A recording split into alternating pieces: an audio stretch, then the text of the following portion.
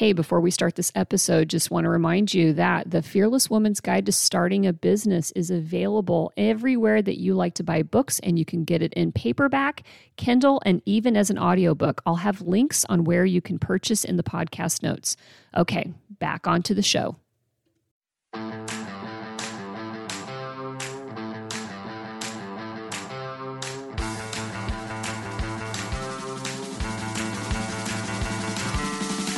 You are listening to One Broken Mom, a podcast dedicated to raising awareness about mental health, parenting, and self-improvement.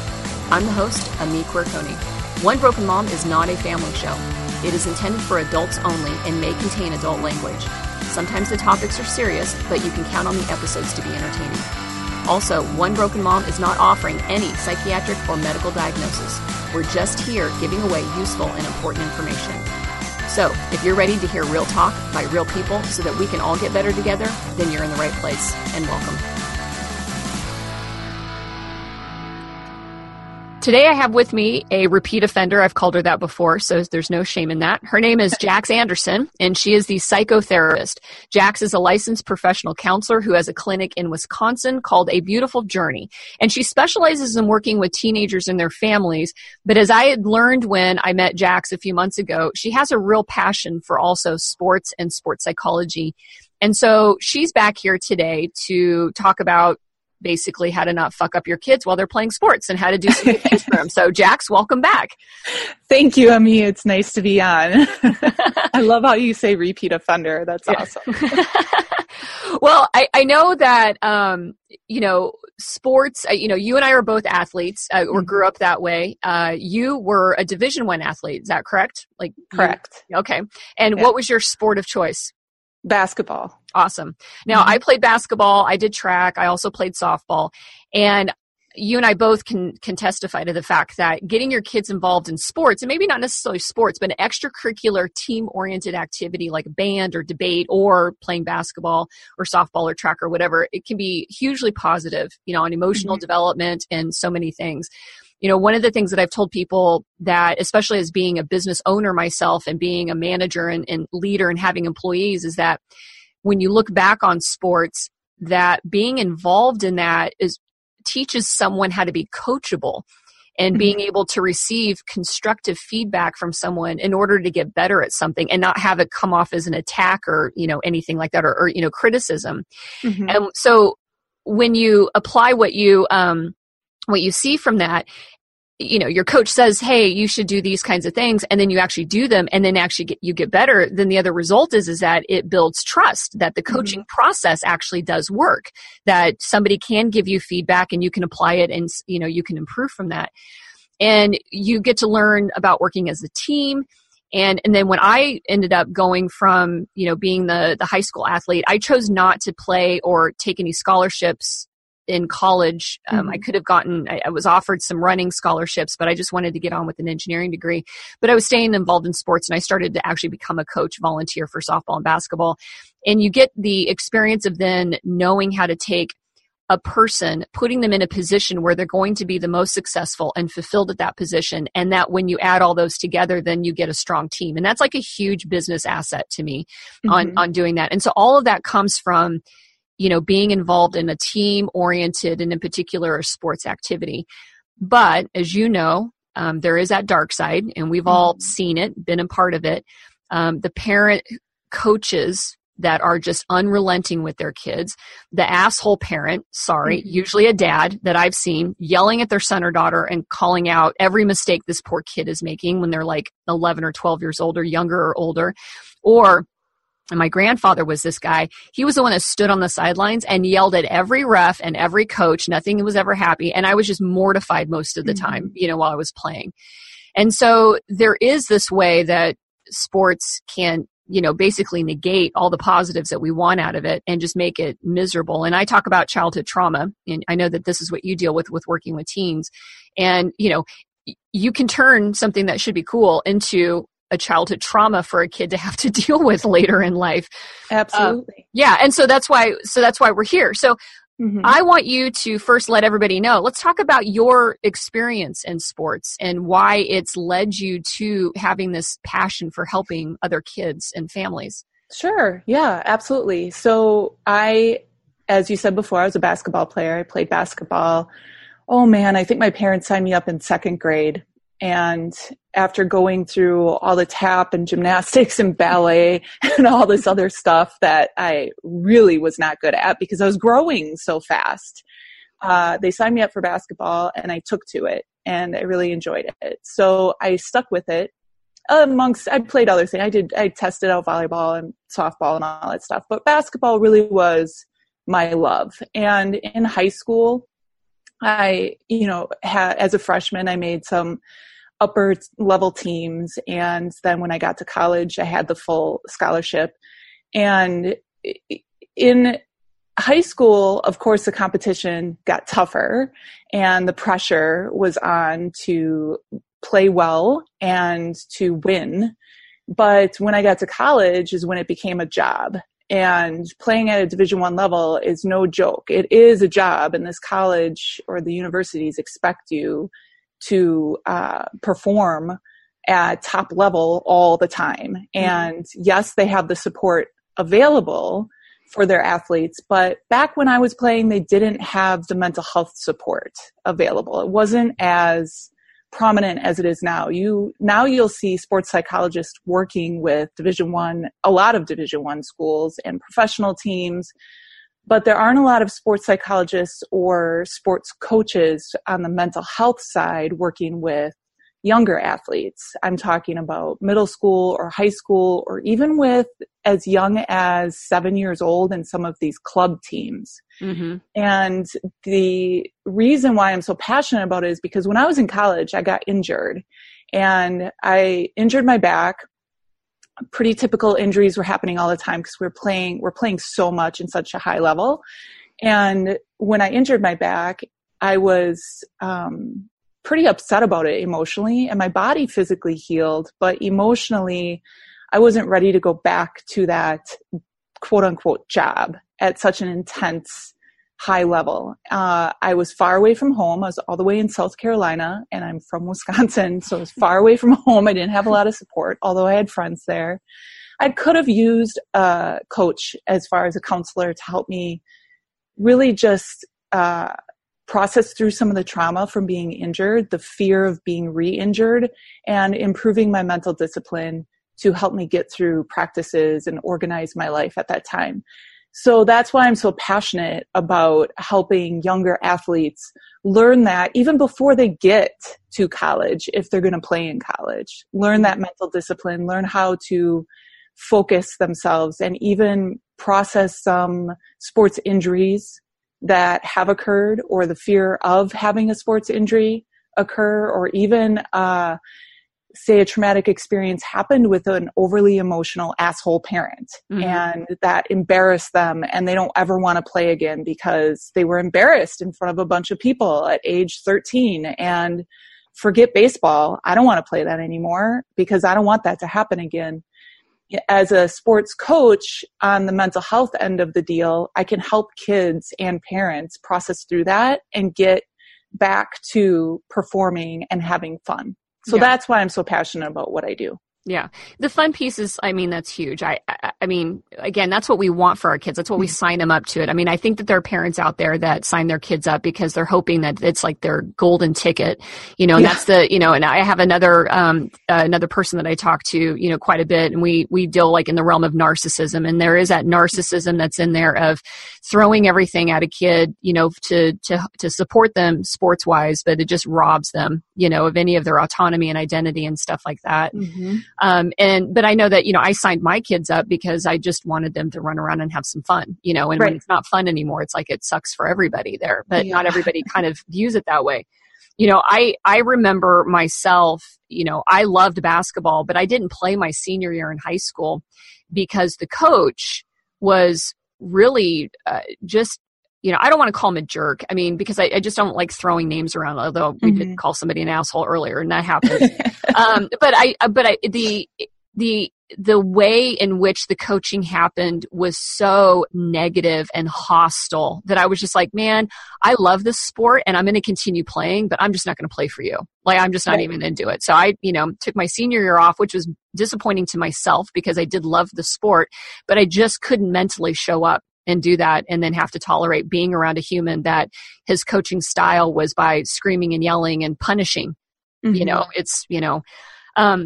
So one thing that we see, again, we want to make sure that when parents are putting their kids out there and they're signing up for sports, let's talk about the parent spectator and what are some of the things that parents need to kind of keep in check when they're going to get that kid out there. Maybe they're kindergartners. I mean, you signed up in second grade. A lot of kids actually start running around at like 5 or 6 years old. What are some of the things they're going to have to kind of keep in mind when they throw their 5-year-old out there and they're playing soccer, or, any other sport and to be a good parent for those kids? I think you nailed it before when you said communicate about having fun. I think the number one thing for parents to tell their kids, especially at that age, like, we're going to do this, we're going to sign you up for soccer, and the number one thing is to have fun. I tell my daughter that constantly. She's 7 years old and she's tried lots of different sports, and right now she really likes that Ninja Warrior stuff. So she's doing these Ninja Warrior classes, and every now and then, I don't lecture her, but every now and then I'll say to her, hey, what's the number one thing we're going to do at Ninja tonight? And she'll say, have fun. And, I ask her afterwards, did you have fun, babes? And she's, yeah, I had fun. And then she might tell me some other stuff that went on. But I really think it's important for parents, especially with kids at that age, is to communicate having fun. But also then for you as a parent to have fun on the sidelines. So you're cheering, you're modeling having fun. Wow, it was really fun to watch you play. It looked like you were having fun out there. I had fun enjoying the game. And then let them see you smile. Let them see you having fun. Let them see you cheering and not criticizing and not yelling and not saying, chase the ball, go faster, do this. Let the coach do the coaching, and you just do the having fun, especially with the kids at that age. It's so important. Okay. And now you talked about, club teams, and the club teams do start picking up, right? I know. It's like, oh my gosh, right? Back in my day, there weren't any club teams. And so when I just said everything I just said, I was talking about like rec.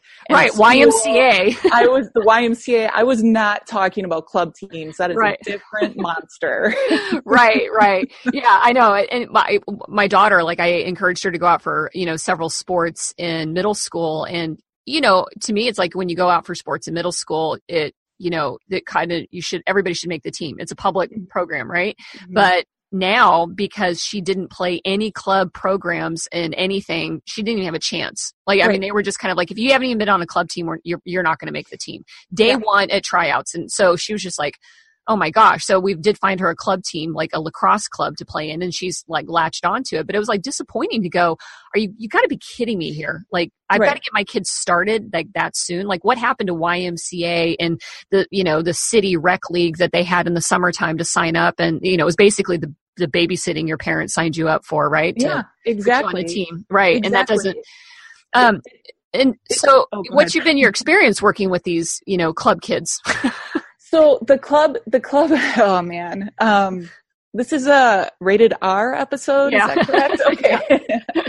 So the club teams, what you said is one side of the coin. So these kids in middle school go out for the team, and all the club team members get on the team because they've all been playing. Or what also happens is student athletes such as your daughter will go out, who aren't playing on the club teams, will go out for the middle school team.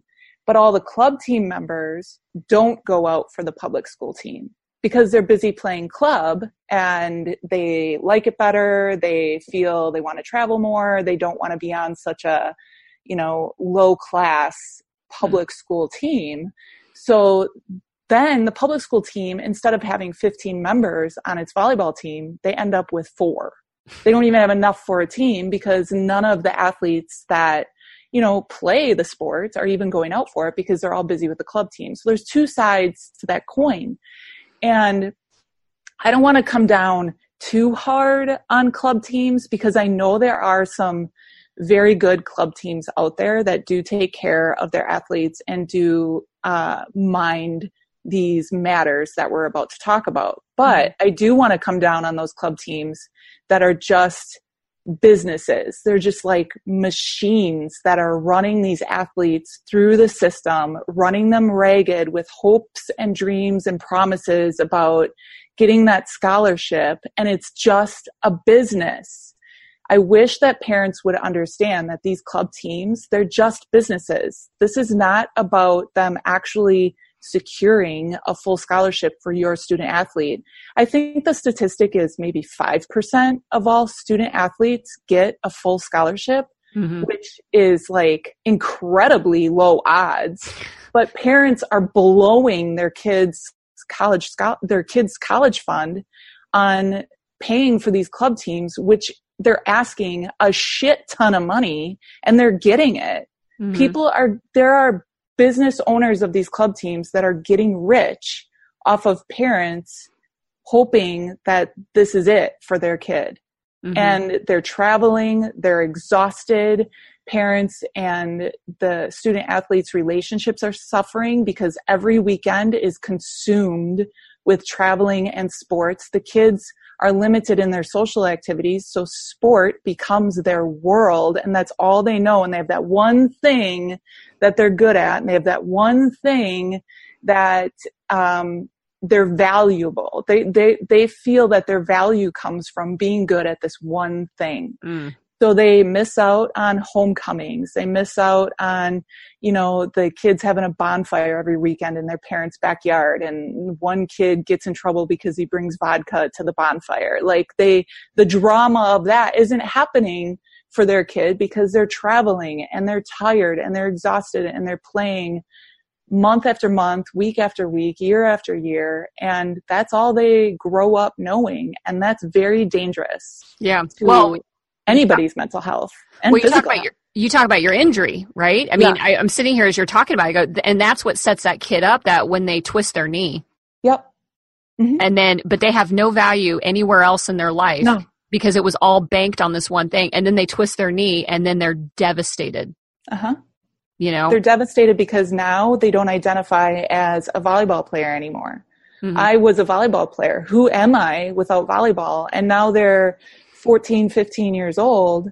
They don't have friends except in volleyball, but they don't get volleyball anymore.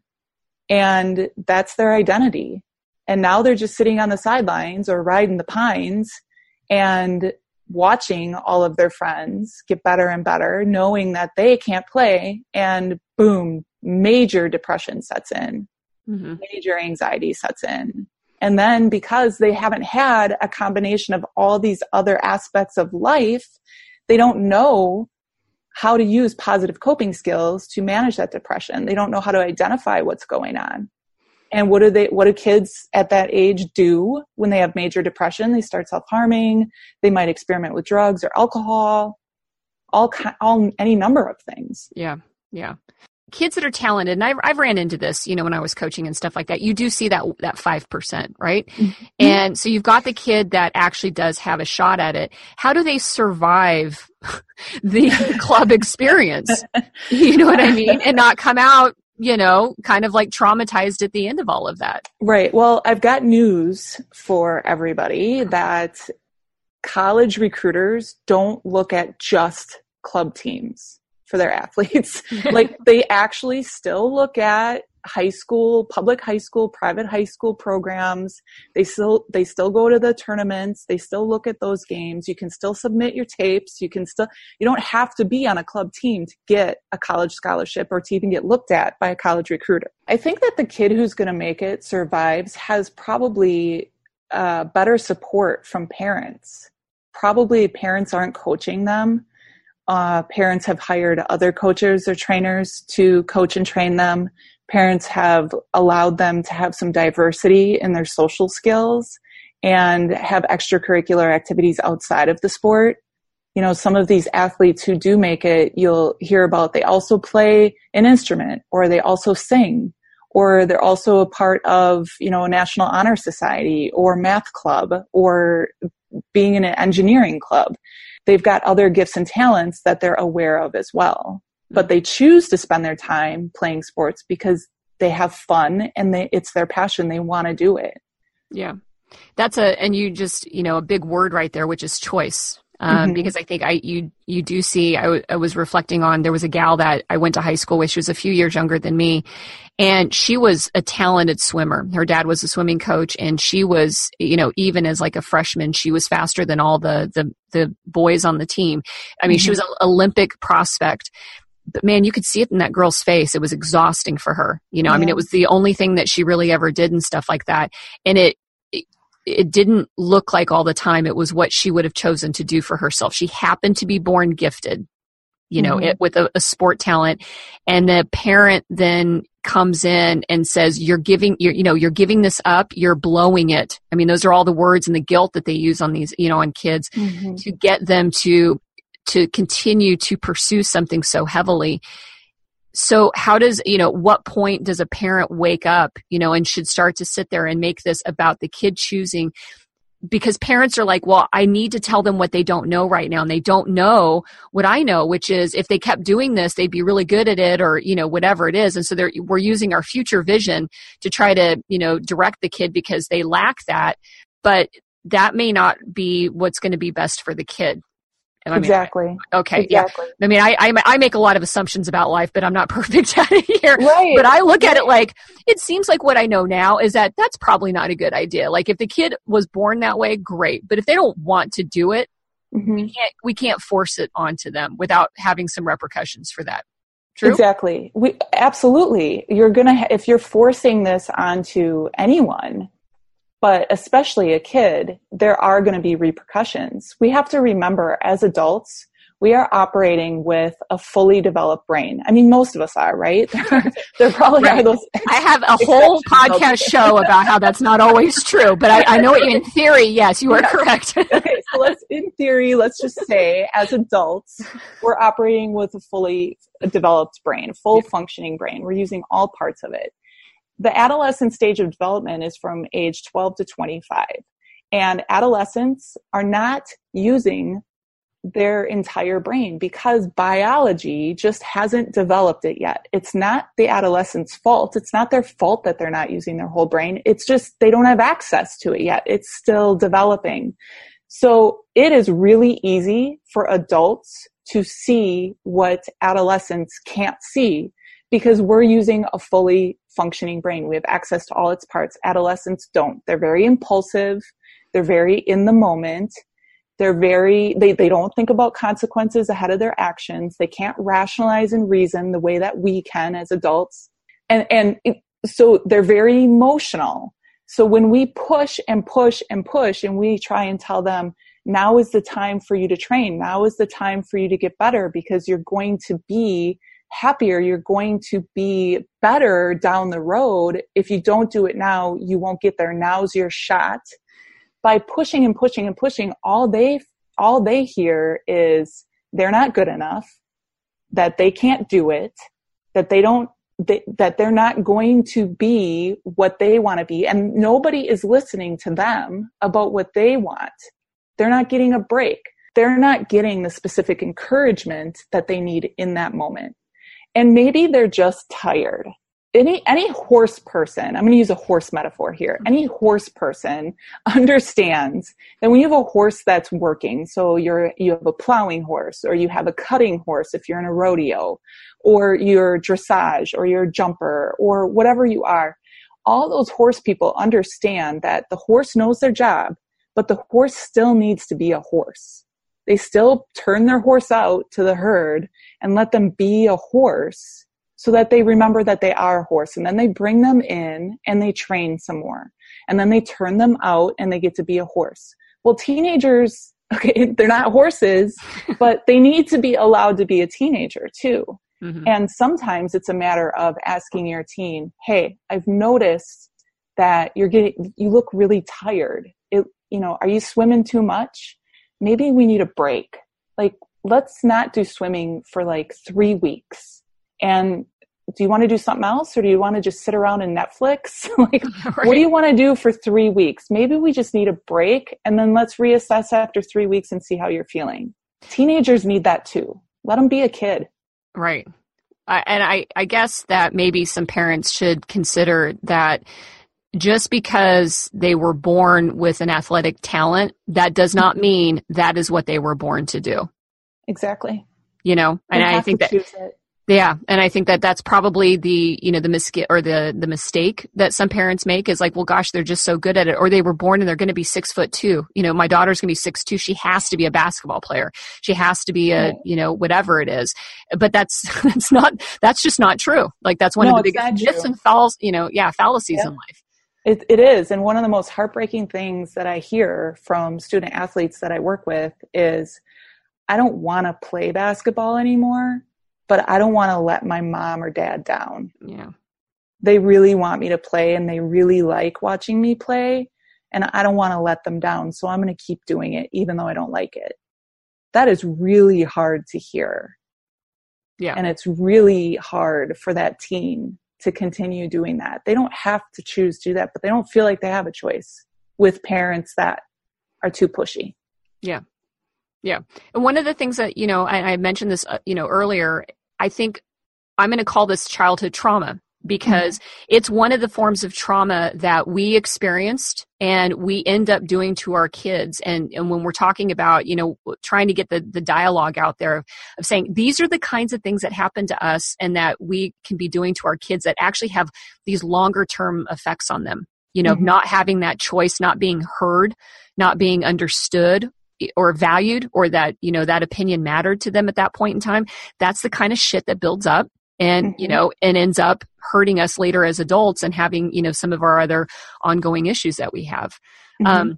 You know, one of the things that, again, we go back to the asshole parent, and we've all been there on the sidelines where I've stopped myself short of just walking up and starting a fight with somebody because I'm just so tired of hearing them yelling at their kid and watching this child. I mean, this child being just humiliated by their own parent out on a field, you know.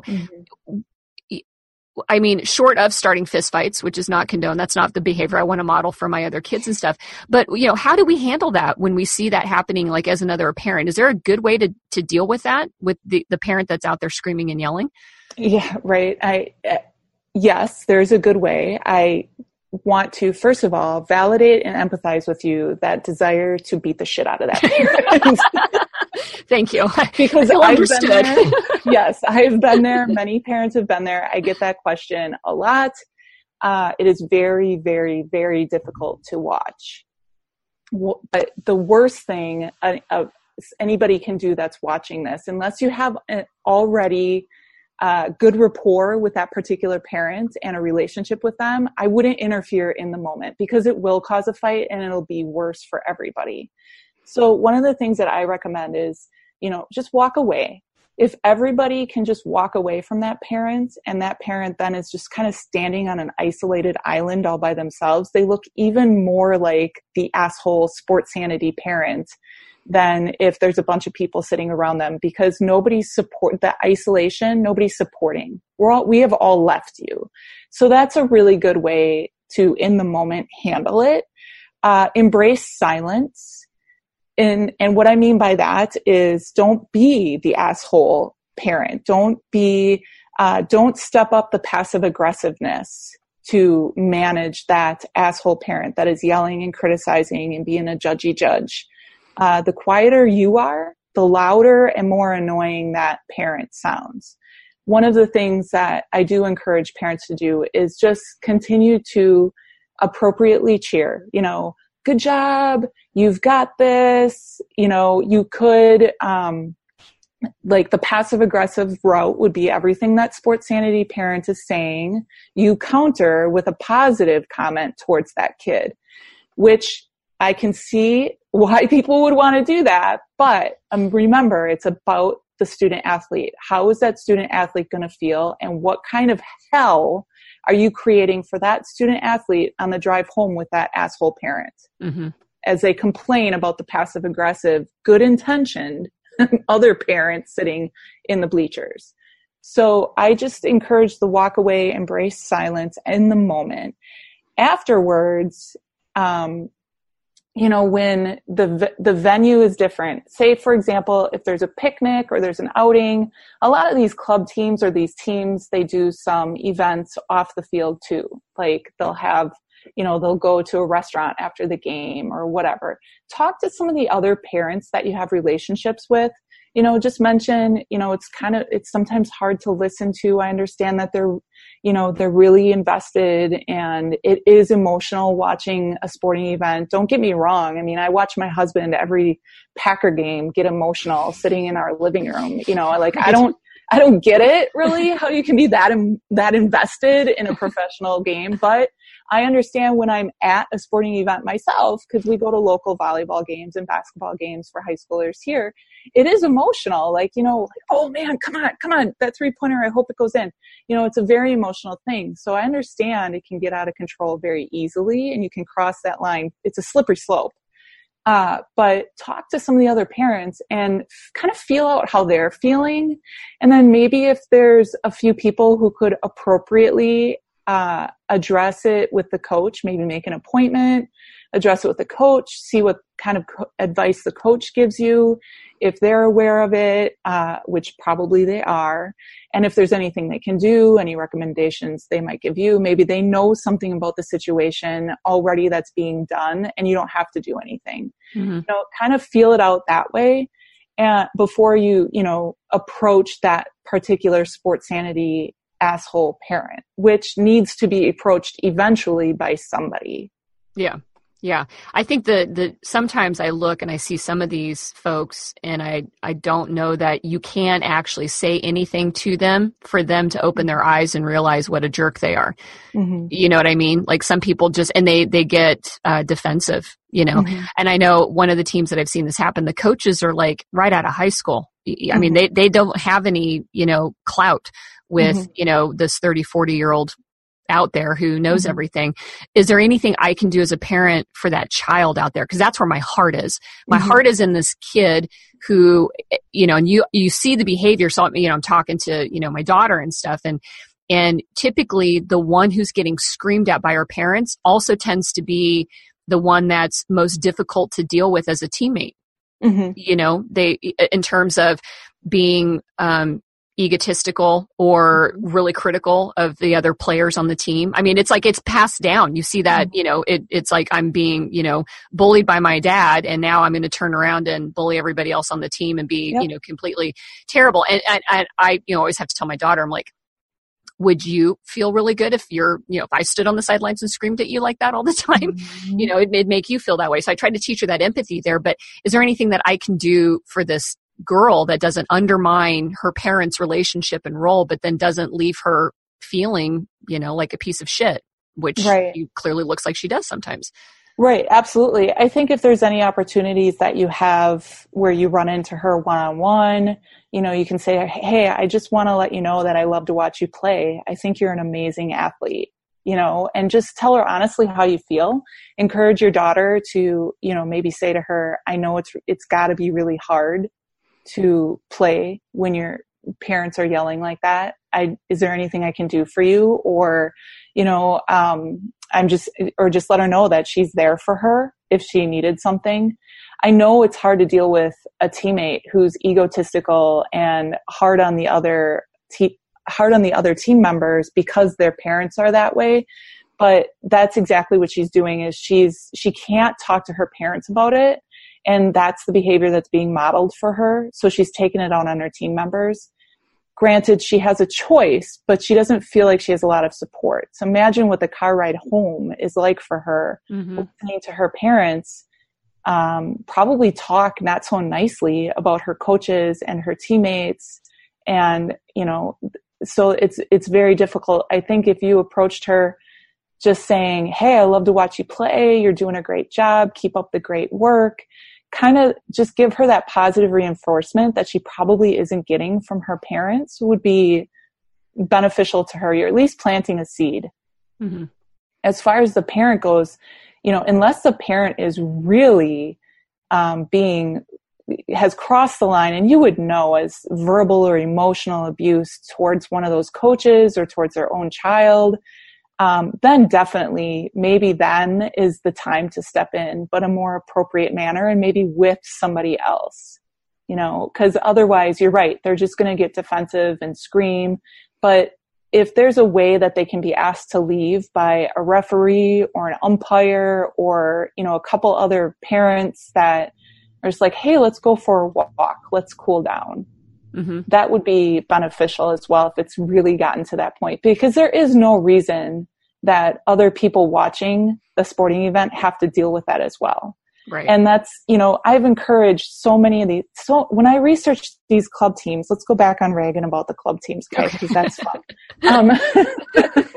So many of these club teams that I've researched and I've looked up, and I won't name the ones, but they don't have any procedures or policies in place to protect these kids from any abuse, from any verbal or emotional sports sanity behavior. They have nothing in place on how to handle these parents, to support the team members, or even to support these coaches that suffer with these parents kind of trying to take over and telling the coaches what to do. So when I talk to parents, I encourage them, start getting a bunch of parents together and get some signatures, put together a contract, something that all the parents in this club team can sign that basically says, I agree to behave this way. And if I'm not, I'll get, come up with whatever rules. First, they get a warning, so they get an opportunity to get their shit together. And second is they have to leave. They have to leave the game for a certain amount of time before they can come back. Because that sports sanity asshole parent isn't just traumatizing their own child. They're traumatizing all the kids. Mm-hmm. They're traumatizing the coaches. They're traumatizing some of the other parents. There are several situations where women have come to me, mothers of some of these kids, and they're crying and shaking and upset because the guy down the bleacher from them that was yelling at that guy's own kid reminded them of their father, or reminded them of a situation that triggered them. Mm-hmm. It activated all the trauma that they had. That guy doesn't need to yell that way. So it's a toxin that's just spreading in youth sports, and it's got to stop. Yeah.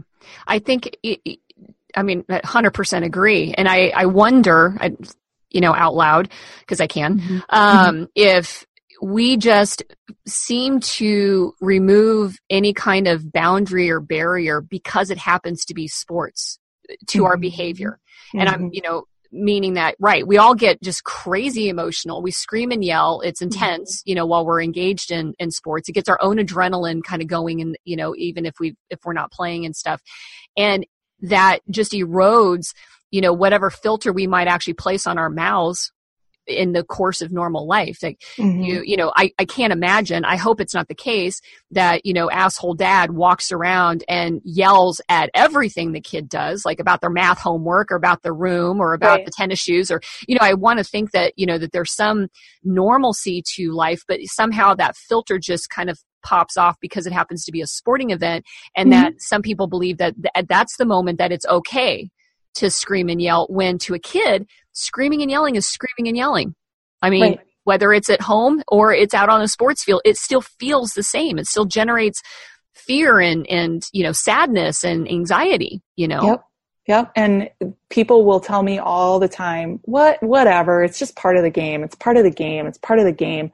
Like, they think that screaming and yelling and being emotional like that is just like, that's part of it. That's part of being at a sporting event, except it's gotten out of control. Yeah. I can remember so many times playing basketball in middle school, high school, and even in college. It to a certain degree, it is part of the game. When I shot an air ball, they would chant air ball. Well, right. Okay. Yeah. That's part of the game, or if I tripped and fell and somebody from the, opposing team's crowd, some kid was yelling, hey, clumsy, blah, blah, blah. Okay. That's part of the game.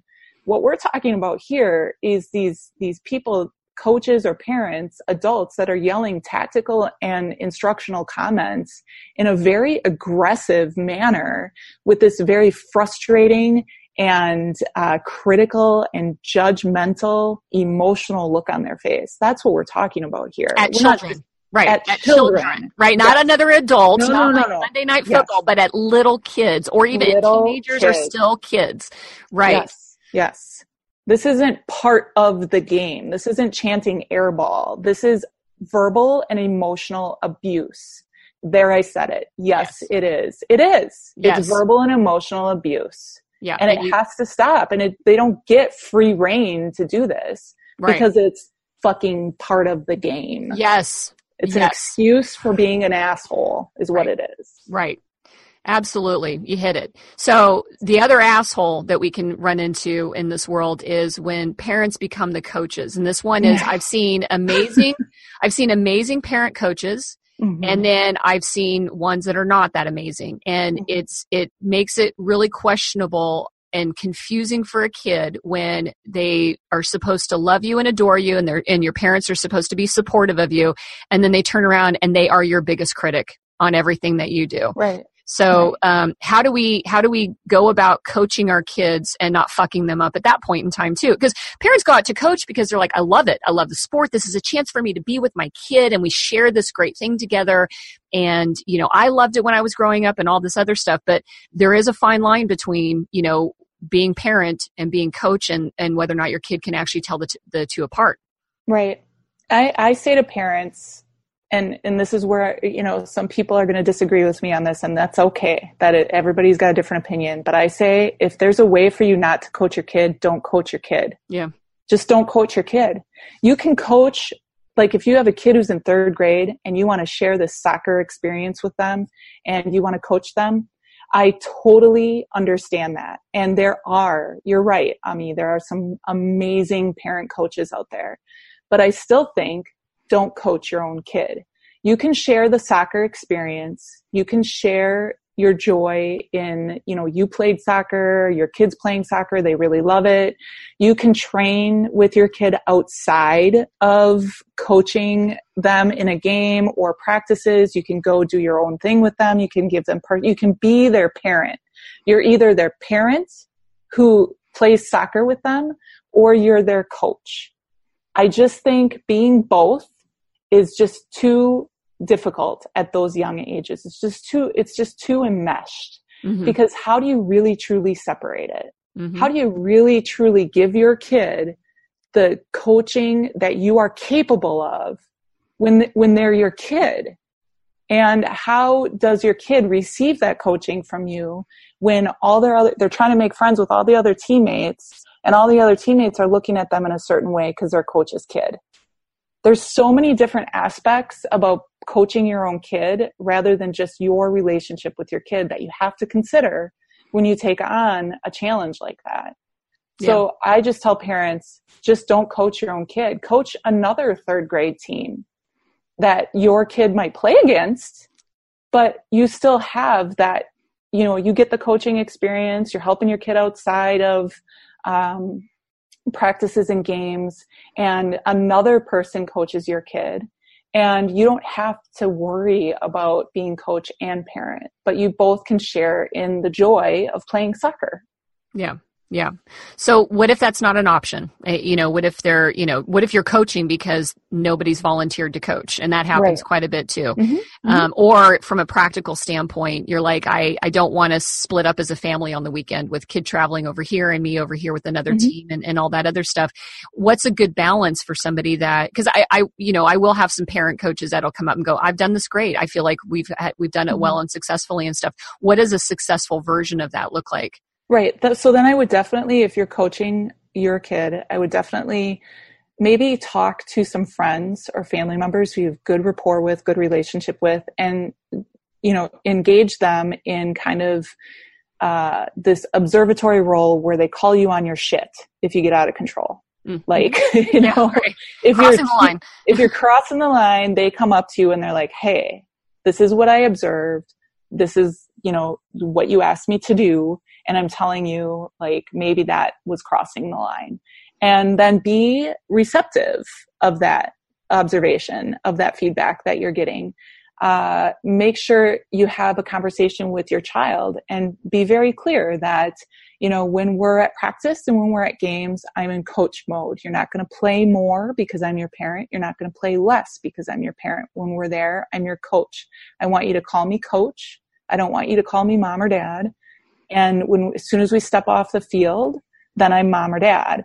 And when you're on the field, treat your child just like you would treat any of the other team members. And then when you're off the field, make sure that you're communicating. Did you have fun? It was awesome to watch you. It looked like you were having so much fun. I love watching you play. But then when you're coach, be in coach mode.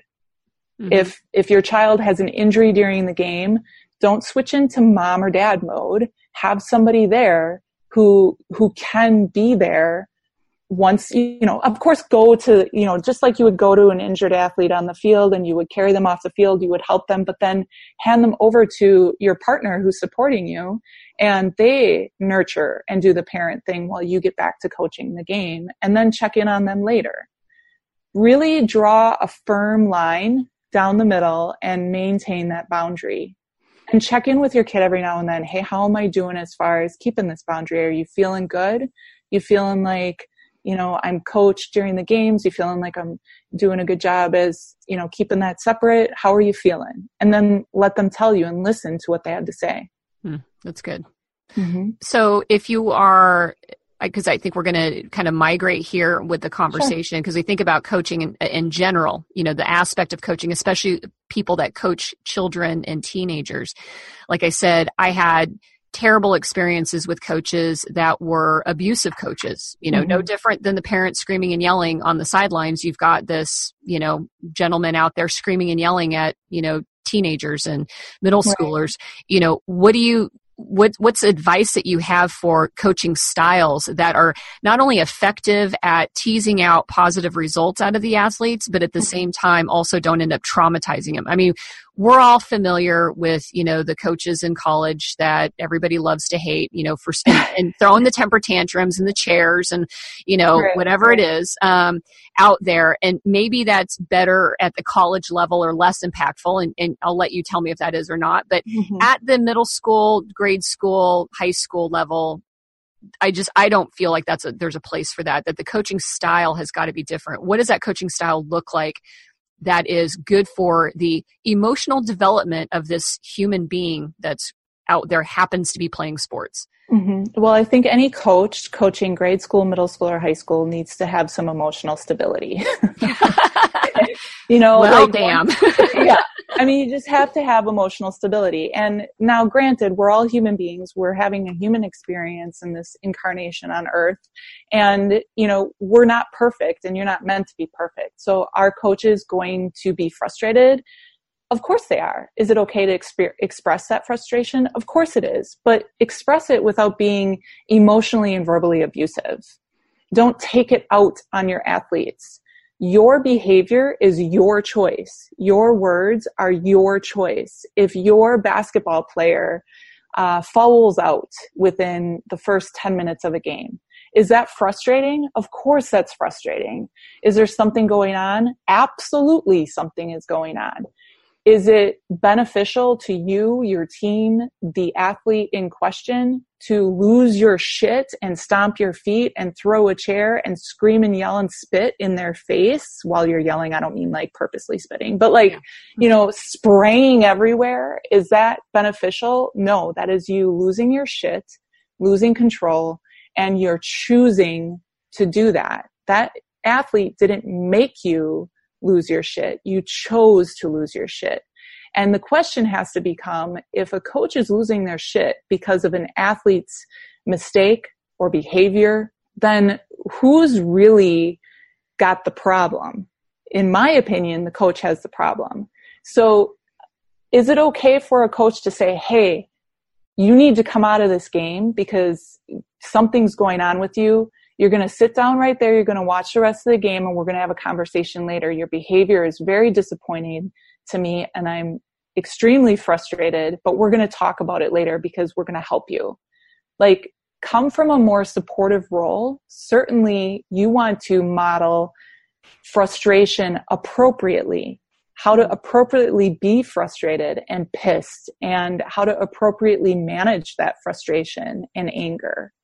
That's a coach's job, not just to create great athletes, but to create athletes who can manage their emotions during game.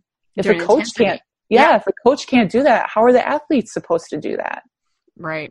And do you think it's probably, I mean, I liked your idea of having, somebody check you if you're the parent coach, and having somebody that checks these coaches too, to say, we all agree this is what we believe is the best in terms of our behavior and how we coach our kids.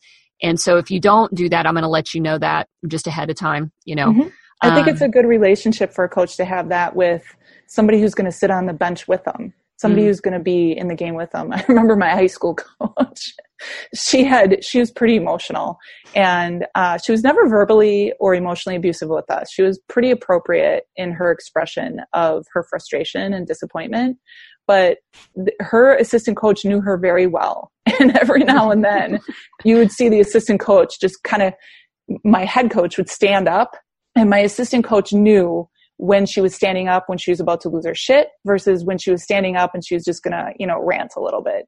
My assistant coach would just slowly reach up, grab her shirt and pull. And the head coach, they must have had this agreement, because the head coach then would just slowly sit down because she's like, okay, obviously my assistant coach knows better than me at this point because I have lost my shit. And she did. She just sat down. That was a really good relationship between coach and assistant coach, and somebody to just check them in the moment, and then to respectfully, take that feedback and follow through.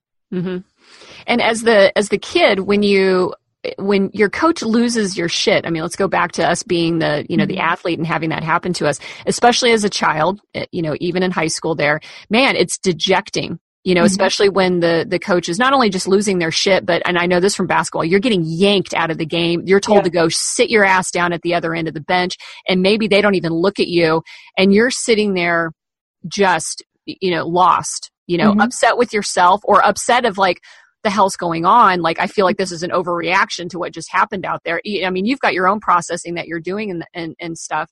So then it leads us into, now you've got a kid that wants to play the sport, but is starting to lose some love and passion for it. Or more importantly, not every kid performs under pressure. There's some people that rise to the challenge.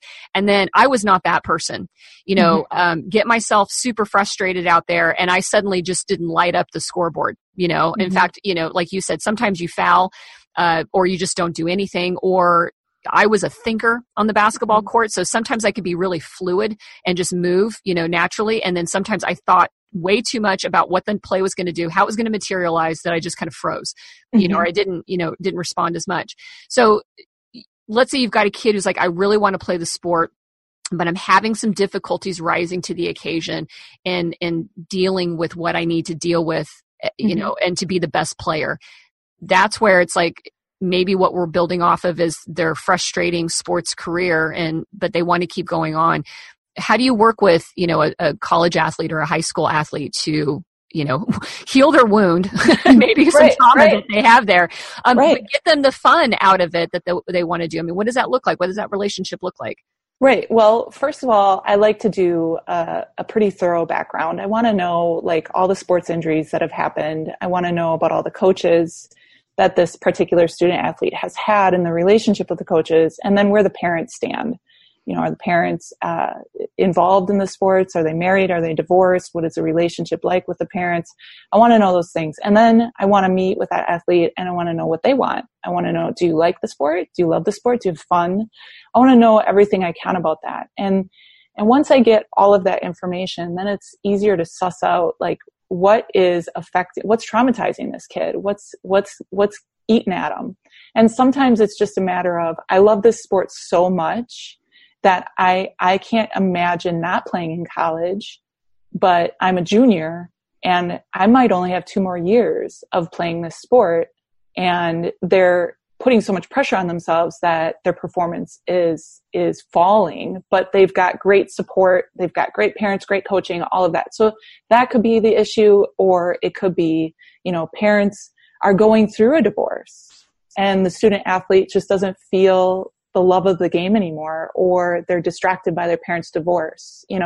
I think it's really important in these situations that people consider, coaches and parents consider, that it might not necessarily be the sport itself that's affecting the student athlete's performance, but it's something in their brain. Something is happening. It could be falling off the bike when they were trying to put training wheels on at 5 years old, that suddenly is coming up for them, and they're having sports performance issues. I remember when I was learning about some sports performance while doing brain spotting therapy, David Gran, the creator of brain spotting, had worked with this catcher. I forget his name, but he had the yips so bad that he couldn't play. He couldn't throw the ball back to the pitcher at all. They pulled him, and he had an amazing career as a professional athlete. And so he ended up losing his career because he couldn't get over the yips. And he went to every high level psychologist, sports psychologist they could find. And when David Gran started working with him and was doing brain spotting with him, he actually found out that, he had the yips because of some sports trauma that he had way back when he was a little kid. And that's why he couldn't throw the ball back to the pitcher. And so after some recovery, he was able to do it. But you never know what's going on with an athlete. So it's really good to take them to somebody who understands a little bit about sports coaching from the mental aspect of it, and have them do a thorough background, have them do an assessment and see what they think is going on, because it might not have anything to do with coaching, parents, the game, an injury. It might not have anything to do with that. It could be something totally different. But if you continue pursuing it as if it's an injury or a parent or a coach, that's not going to help. Right. It might get worse. Right. So how does somebody get more information about working with you if they're wanting to get their student athlete or themselves involved in getting some mental wellness and sports psychology happening? Yeah, on my website, which I'm sure you're going to put with the description for this podcast, psychotherapist.com. That's psycho with a K, therapist.com. There's information on there about sports coaching that I do, about just how to train your brain, how to improve performance. And I'm not the only one in the country or the world that does this either. So there might be somebody, if you're listening, you're far away and you're like, well, I can help you over the phone, but if you're far away and you want to see somebody in person, there's probably somebody in your area that can do that. Mm-hmm. Well, Jax, that was fun. I always love talking to you because I know that we can get right to it and it's going to be unvarnished in everything that we have to say. And so I appreciate you for that. And it was great talking to you again about this topic. It's important to me and I know it's passionate for you. So thank you so much for today. Well, thank you. I enjoyed it. Cool. Thank you for listening to One Broken Mom. You can find podcast notes on my website at amiequerconi.com, and there I'll provide all links to all of the resources that we mentioned on the episode. Also, if you have any questions, comments, or ideas for other episodes, feel free to send me an email. And if you are interested in sponsoring the show, I'd love to have you be a part of the team. Finally, if you like what you hear, please share the podcast and leave a review so that others can find it. We are all here to get better together. I am the host, Amie Querconi, and as always, I am super grateful to have you as a listener. Until next time, have a great day.